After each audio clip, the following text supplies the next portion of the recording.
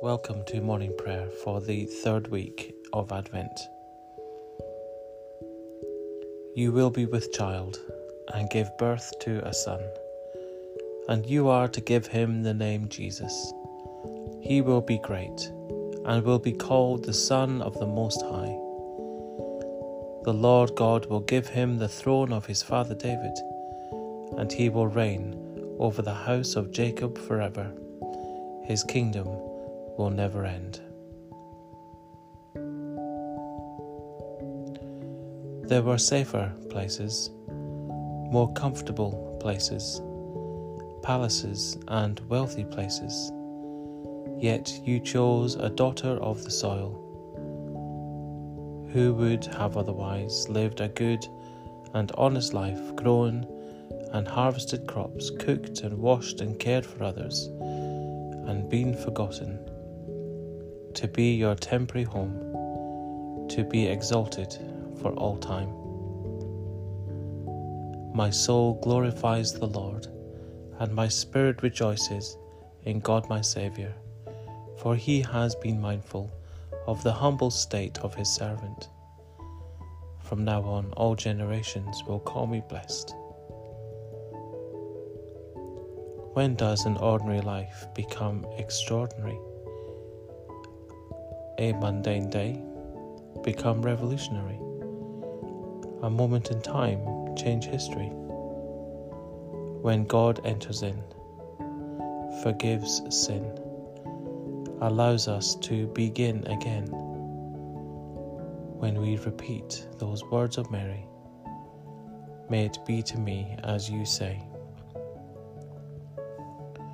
The Holy Spirit will come upon you, and the power of the Most High will overshadow you. So the Holy One to be born will be called the Son of God. Even Elizabeth, your relative, is going to have a child in her old age, and she who said was to be barren is in her 6th month, for nothing is impossible with God. I am the Lord's servant, Mary answered. May it be to me as you have said.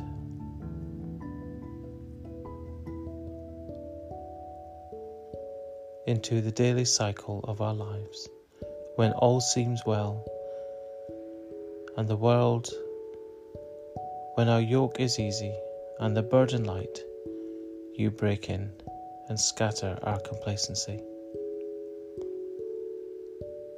Into the daily cycle of our lives, when we are comfortable and at our ease, when the fire is lit but eyes are closed, you break in and challenge our dependency.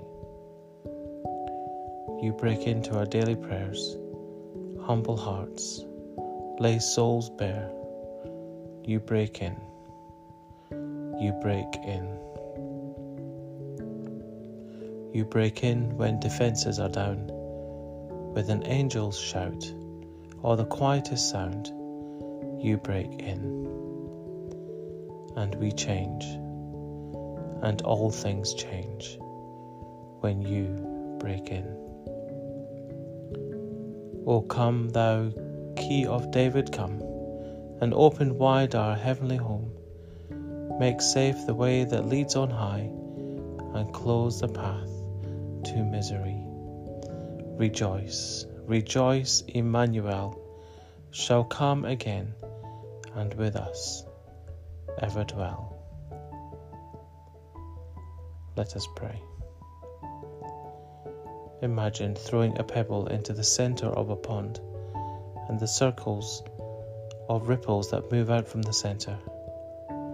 We pray firstly for those closest to us, our immediate family and closest friends, for their health, needs, joys and fears. God of creation, God of salvation, hear the prayers of our hearts. We pray for our extended family and friends who we might not see each week, for their love and concern, for their well-being.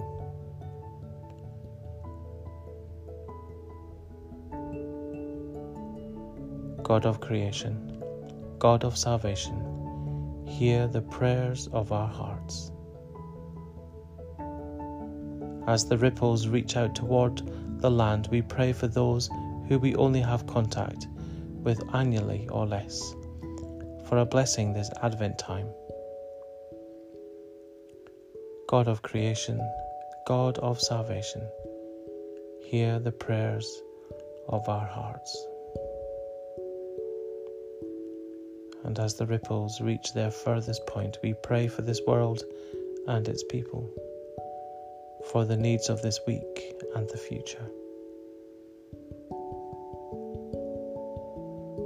God of creation, God of salvation, who speaks to us through thunder and whisper, who loves us as if there were but one of us to love, hear the prayers of our hearts.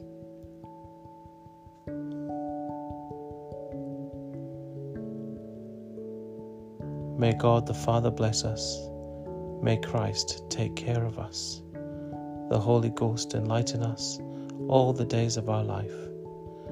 The Lord be our defender and keeper of body and soul, both now and forever, to the ages of ages. Amen.